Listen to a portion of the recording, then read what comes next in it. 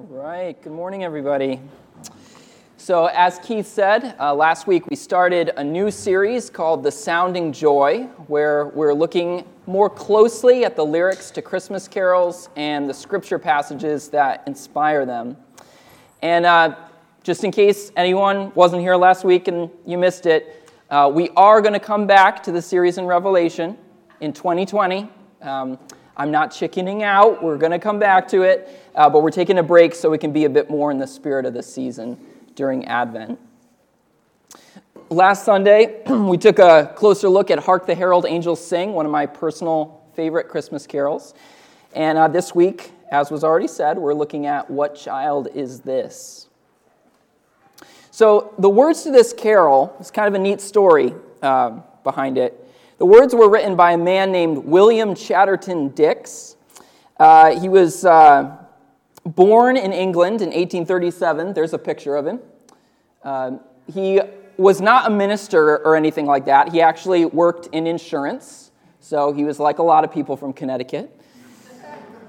And when he was 25 years old, some sources say 29 years old, he came down with a really nasty illness. Something that kept him bedridden for months or maybe even years. And he became very depressed. He wasn't sure if he was going to live or die. And during that time, he had a spiritual awakening. He started to read the Bible extensively.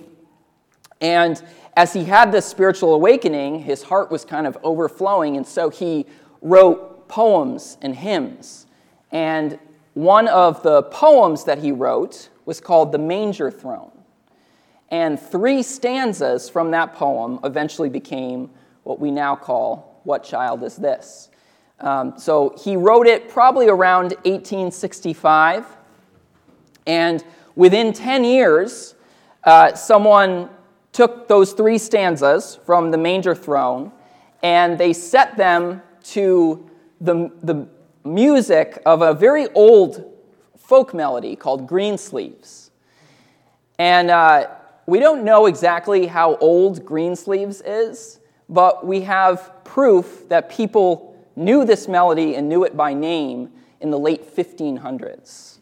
So I don't know about you, but for me that just makes it a little more haunting. It's like, oh man, this melody has been around for forever. So the music was first united with the Manger Throne in 1871, so that means if you do the math, people have been singing this for 148 years. So not quite as long as Hark the Herald Angels Sing, but pretty close. So I know we just sang the lyrics to this song, but sometimes reading them has a different effect than singing them. So I'm going to read through them, and you may notice we sang it the way that it's often sung, which is to repeat the chorus, this is Christ the King, every time. But actually, in William Chatterton Dix's original lyrics, there's a different chorus each time. And so you'll see some words up here that we didn't just sing, but they're important. So, what child is this who laid to rest on Mary's lap is sleeping, whom angels greet with anthems sweet, while shepherds watch are keeping? This is Christ the King, whom shepherds guard and angels sing. Haste, haste to bring him laud, the babe, the Son of Mary. Why lies he in such mean estate, where ox and ass are feeding? Good Christian fear, for sinners here the silent word is pleading. Nails, spear shall pierce him through, the cross be borne for me, for you. Hail, hail, the Word made flesh, the babe, the Son of Mary. So bring him incense, gold, and myrrh. Come, peasant, king, to own him. The King of kings salvation brings, let loving hearts enthrone him. Raise, raise a song on high, the virgin sings her lullaby. Joy, joy, for Christ is born, the babe, the Son of Mary. Now, if I were to pick one word to sum up this carol, it would be one that takes you back to high school English class. It would be irony. I've noticed that when you go online, a lot of people argue over what the proper use of that word is. And people will say, oh, that was ironic. And people will say, no, it wasn't ironic. If you look at the actual definition of irony, it wasn't ironic at all. There's a lot of controversy over irony these days. But I'm confident, and I'll argue with you if you disagree, that something is ironic if it is a reversal of expectations. Okay? And what this carol is calling our attention to is the fact that when the Messiah arrived, most of the circumstances surrounding his birth were a reversal of expectations. Now, they were not a reversal of prophetic expectations. There were prophecies in the Old Testament about what would happen when the Messiah would come, and Jesus fulfilled those. But there was a reversal of cultural expectations. And that irony is captured by the original title of William Chatterton Dix's poem, right? The Manger Throne. The what? The manger throne? That's deliberately ironic. A manger is a feeding trough for animals. It's not a throne. And yet when the King of Kings is born, he is laid in a feeding trough for animals. The current title of the carol, What Child Is This?, is also deliberately calling our attention to this irony, this reversal of expectations. What child is this? Well, if you're looking at a child born to poor parents, born out of wedlock, lying in a manger, surrounded by animals because there was no room in the inn, and you ask, what child is this? The expected answer is not, this is Christ the King. This is the King of Kings. But of course, that's the answer that the carol gives. So this carol is trying to get us to see this irony, to appreciate this irony, and then to respond with worship, to realize that this ironic reversal of expectations is cause for praise. So how does it bring out this irony? Well, one way that it's emphasized is by the way the first stanza emphasizes the shepherds. This is Christ the King, whom shepherds guard and angels sing. Now that juxtaposition of angels and shepherds is very intentional. This king arrives, and his arrival is heralded by angel armies. If you ever hear the phrase, the angelic host, what that actually means is an army of angels. We just think of a bunch of angels in robes singing, right? But the host actually means the army of angels. So he arrives, and his arrival is heralded by these angel armies. But then who's actually guarding him? Well, it's not some sort of servant or military guards, but shepherds. And what we can miss is that shepherds are just blue-collar working-class folks. Shepherds, they weren't social outcasts or anything like that, but they weren't seen as people of high status at all. They were, kind of dirty, working out in the fields, and no Jewish parent had a kid and thought, well, I really hope he grows up to be a shepherd. Shepherding wasn't that kind of profession. And yet God chose to have shepherds welcome his son the night that he was born. He chose to have shepherds be the ones that hear from the herald angels. He chose shepherds to be the welcoming committee for the King of Kings. That's ironic. I don't know if you've ever wondered, okay, why did God choose to send the angels to the shepherds? Was there a reason for that? The question becomes relevant when you realize, God could have sent herald angels to anyone, right? He could have sent angels to everyone. And we know he didn't do that, though, because after the shepherds went and visited Jesus, it says that they went out and they shared the news with everybody. And it says that people didn't say, oh, we already knew that because God sent us an angel too. What everyone said was, wow, that's amazing. So God specifically chose these shepherds for this special privilege of being the first witnesses to the arrival of the incarnate deity. He chose shepherds to be the ones that would forever be in our nativity scenes. And why did he do that? What's the reason for that? Well, part of the reason is the irony itself. Because the irony shows us that God doesn't care about social status. right? It shows us that God values the poor and the working class just as much as the wealthy and the highly educated, and he actually chooses to identify with the poor and the working class. But I suspect that God picked shepherds for this role for another reason besides just the irony. And this is a little bit of a tangent, but hopefully you'll find this interesting. God knew that one day Jesus would come to be known as two things: the Lamb of God and the Good Shepherd. And so having shepherds be the first ones to welcome Jesus foreshadows that future. It hints at what's to come. It shows that God is the author of this story and he knows what's going on. First, Lamb of God. Jesus came to be known as the Lamb of God because lambs were offered as a sacrifice to atone for sin. And Jesus, like a sacrificial lamb, offered his own life on the cross to rescue us from our sins, right? Jesus is the Lamb of God because he is the final and perfect sacrifice for us. You might remember that the last time we were in a sermon on the book of Revelation, we were in chapter 5, and in John's vision, he saw Jesus. And what did Jesus look like? Jesus looked like a lamb who had been slain, standing on the throne of God. And John saw Jesus represented by that symbol because Jesus is the final and perfect sacrifice for our sins. He is the one who willingly offers himself for our salvation. So when you're thinking of that, you can see how beautifully poetic it is that the first people to welcome Jesus are shepherds, people who keep sheep. The first ones to pay homage to the King of Kings, to the Lamb of God, are people who look after lambs.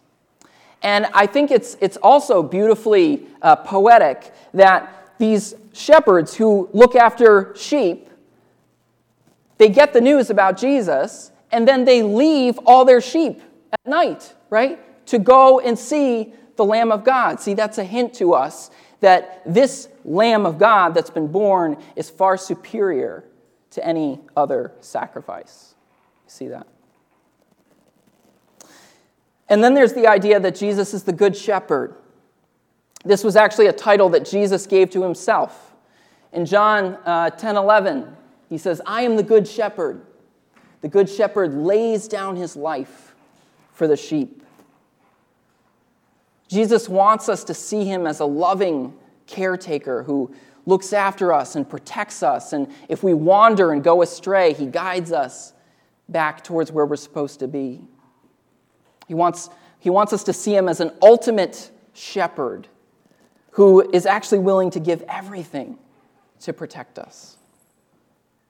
And so again, with that in mind, isn't it beautifully poetic that the first people to recognize Jesus and to come and pay their respects to him are shepherds, right? These are shepherds paying respect to the ultimate shepherd. So anyway, I think that's pretty cool. But let's get back to the lyrics of What Child Is This? Looking at the second verse, it asks, "Why lies he in such mean estate where ox and ass are feeding?" In other words, this question is, why this irony? Mean estate is actually a 19th century way of saying low class or vulgar. It's like, why is the King of Kings in such low-class, vulgar circumstances? Why is that? And I love the answer. The answer is my favorite line in the whole song. It's, "Good Christian fear, for sinners here, the silent word is pleading." This is my favorite line, but it's also the hardest one to understand. And it's a reminder that punctuation is important. So first, good Christian fear. And then just imagine there's a colon right after that. Okay. Good Christian, comma, fear. In other words, Christians, respect what you're seeing here. Feel awe and reverence at this. We hear the word fear and we automatically think of, terror and run away, beware. But what this is really saying is feel awe, feel amazed. Do you realize how incredible it is that the King of Kings is in such mean estate, in such low-class circumstances. Feel awe at this. Why should you feel awe at this? Because the silent word is pleading for sinners. The silent word is pleading. Now, what does that mean? Well, remember last week we talked a little about the word, right? The first chapter of John's Gospel says that the Word has always existed. The Word has always been with God, and the Word has always been God. And that is very hard to wrap our mind around, but that's what the Bible says. The Word was always with God, and the Word was God. And John writes that through the Word, everything was made that has been made, and the Word is the source of all light and life in the world. And then he says, the Word became flesh and made his dwelling among us. So the Word is Jesus. The Word is God incarnate, God born as a human being. And in what child is this? It says that the Word is both silent and pleading. That's a paradox, right? That's interesting. It's a paradox. The Word is both silent and pleading. How is it both silent and pleading? Well, first, the Word is silent because in this moment, the Word is an infant, right? The Word cannot speak a word or a sentence, right? Infants don't talk.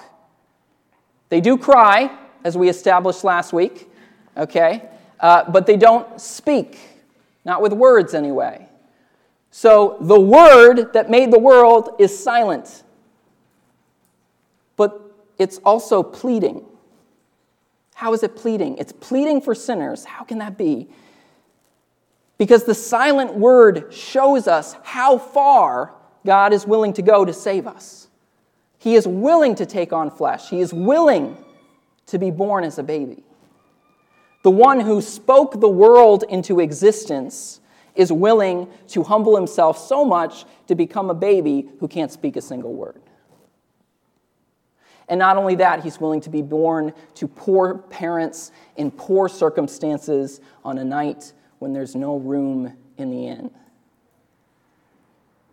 He's pleading for us.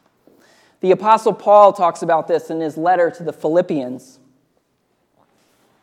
He writes, Jesus, being in very nature God, did not consider equality with God something to be grasped, but made himself nothing, taking the very nature of a servant, being made in human likeness.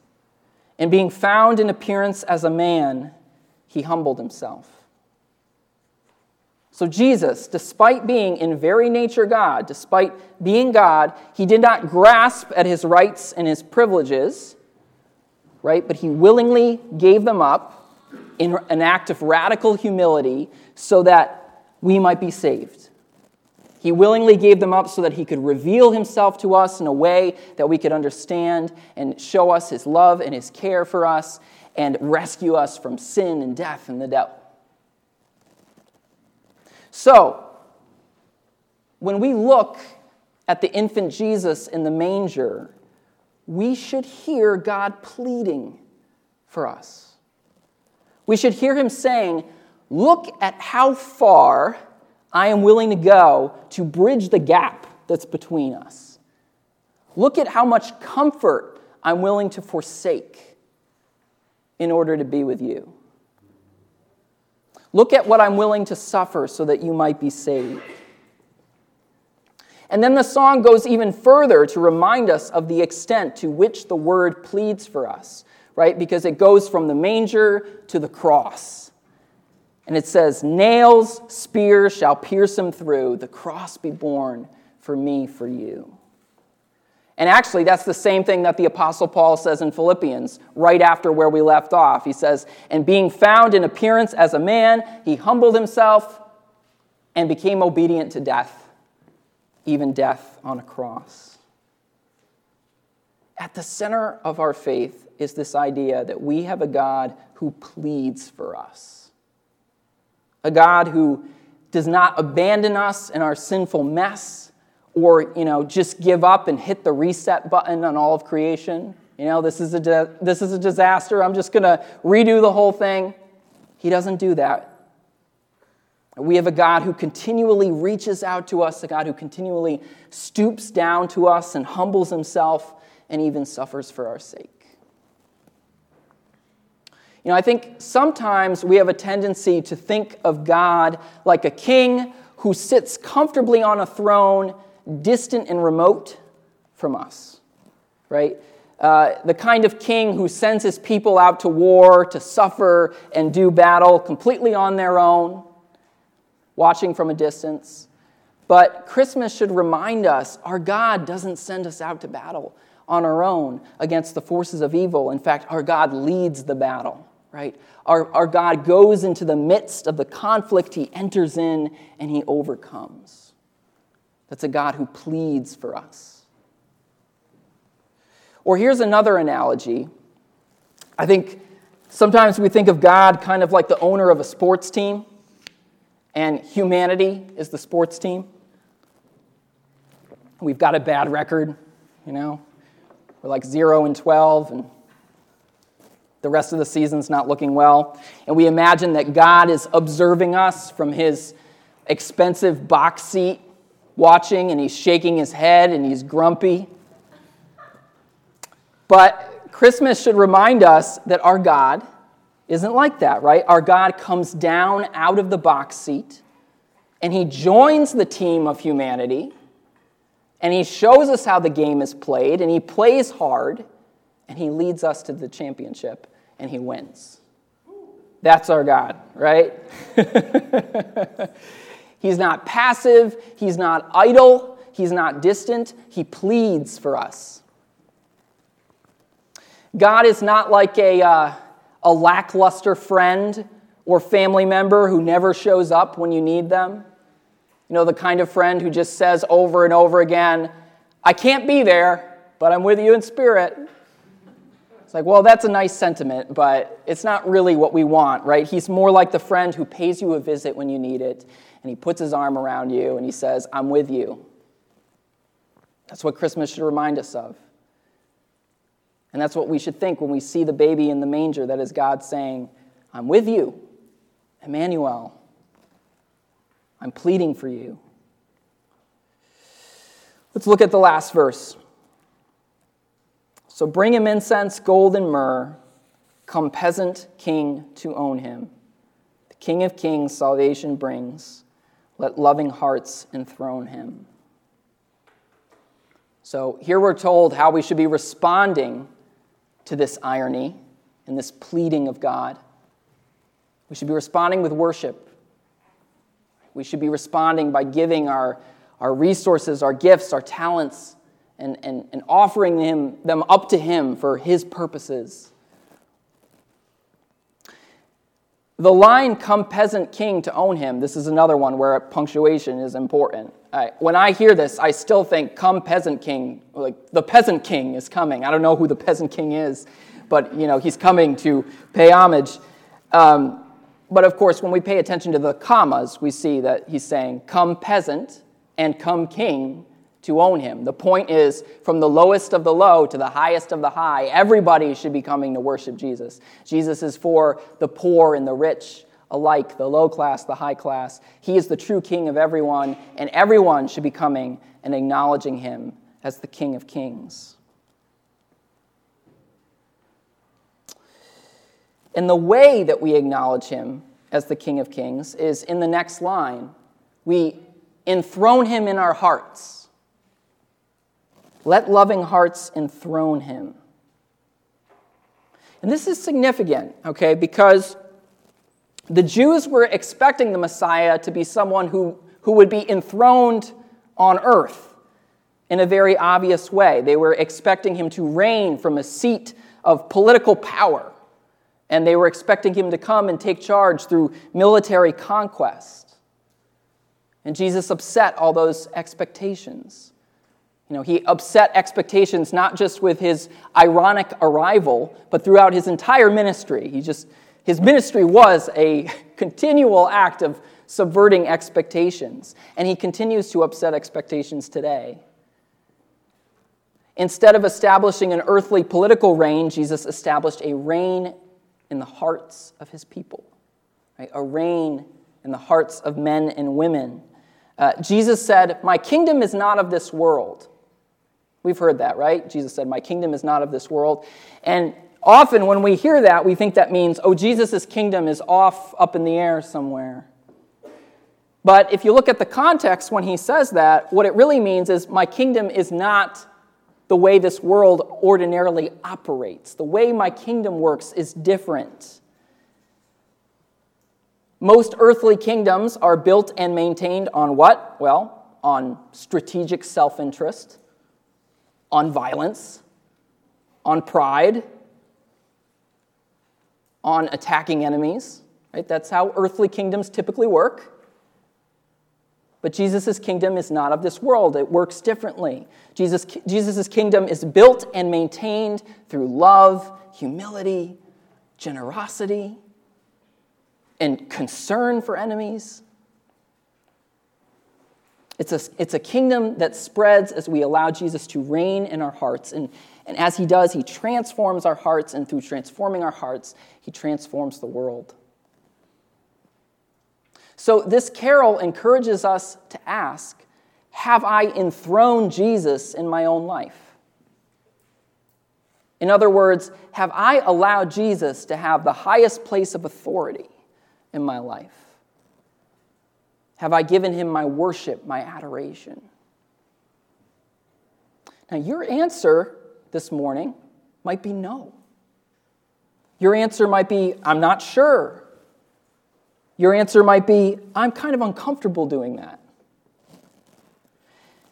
And if it's any of those things, this carol says to you, look at the silent word pleading for you. Look at how much God will give up to be your Redeemer, right? From becoming a baby lying in a manger to being crucified as a man. Hear him pleading for your heart. Recognize this is the Lamb of God. This is the Good Shepherd. Someone or something is always going to have the throne in your life. Something is going to have that seat of ultimate authority. Something is going to be the thing or person that you worship. It's just inevitable. So let it be the God who is willing to lie in mean estate for you. Let's pray. Lord Jesus, we thank you that you are a God who subverts our expectations in such wonderful ways. God, we thank you that you are a God who identifies with the, quote, lowly. We thank you that you are a God who affirms the dignity and worth of all people. Lord, I pray that this Christmas we would be reminded of the irony of the manger. And Lord, I pray that we would look at the manger and we would see you pleading for us, pleading for sinners. We thank you, Lord, for this glorious gift. In Jesus' name, amen.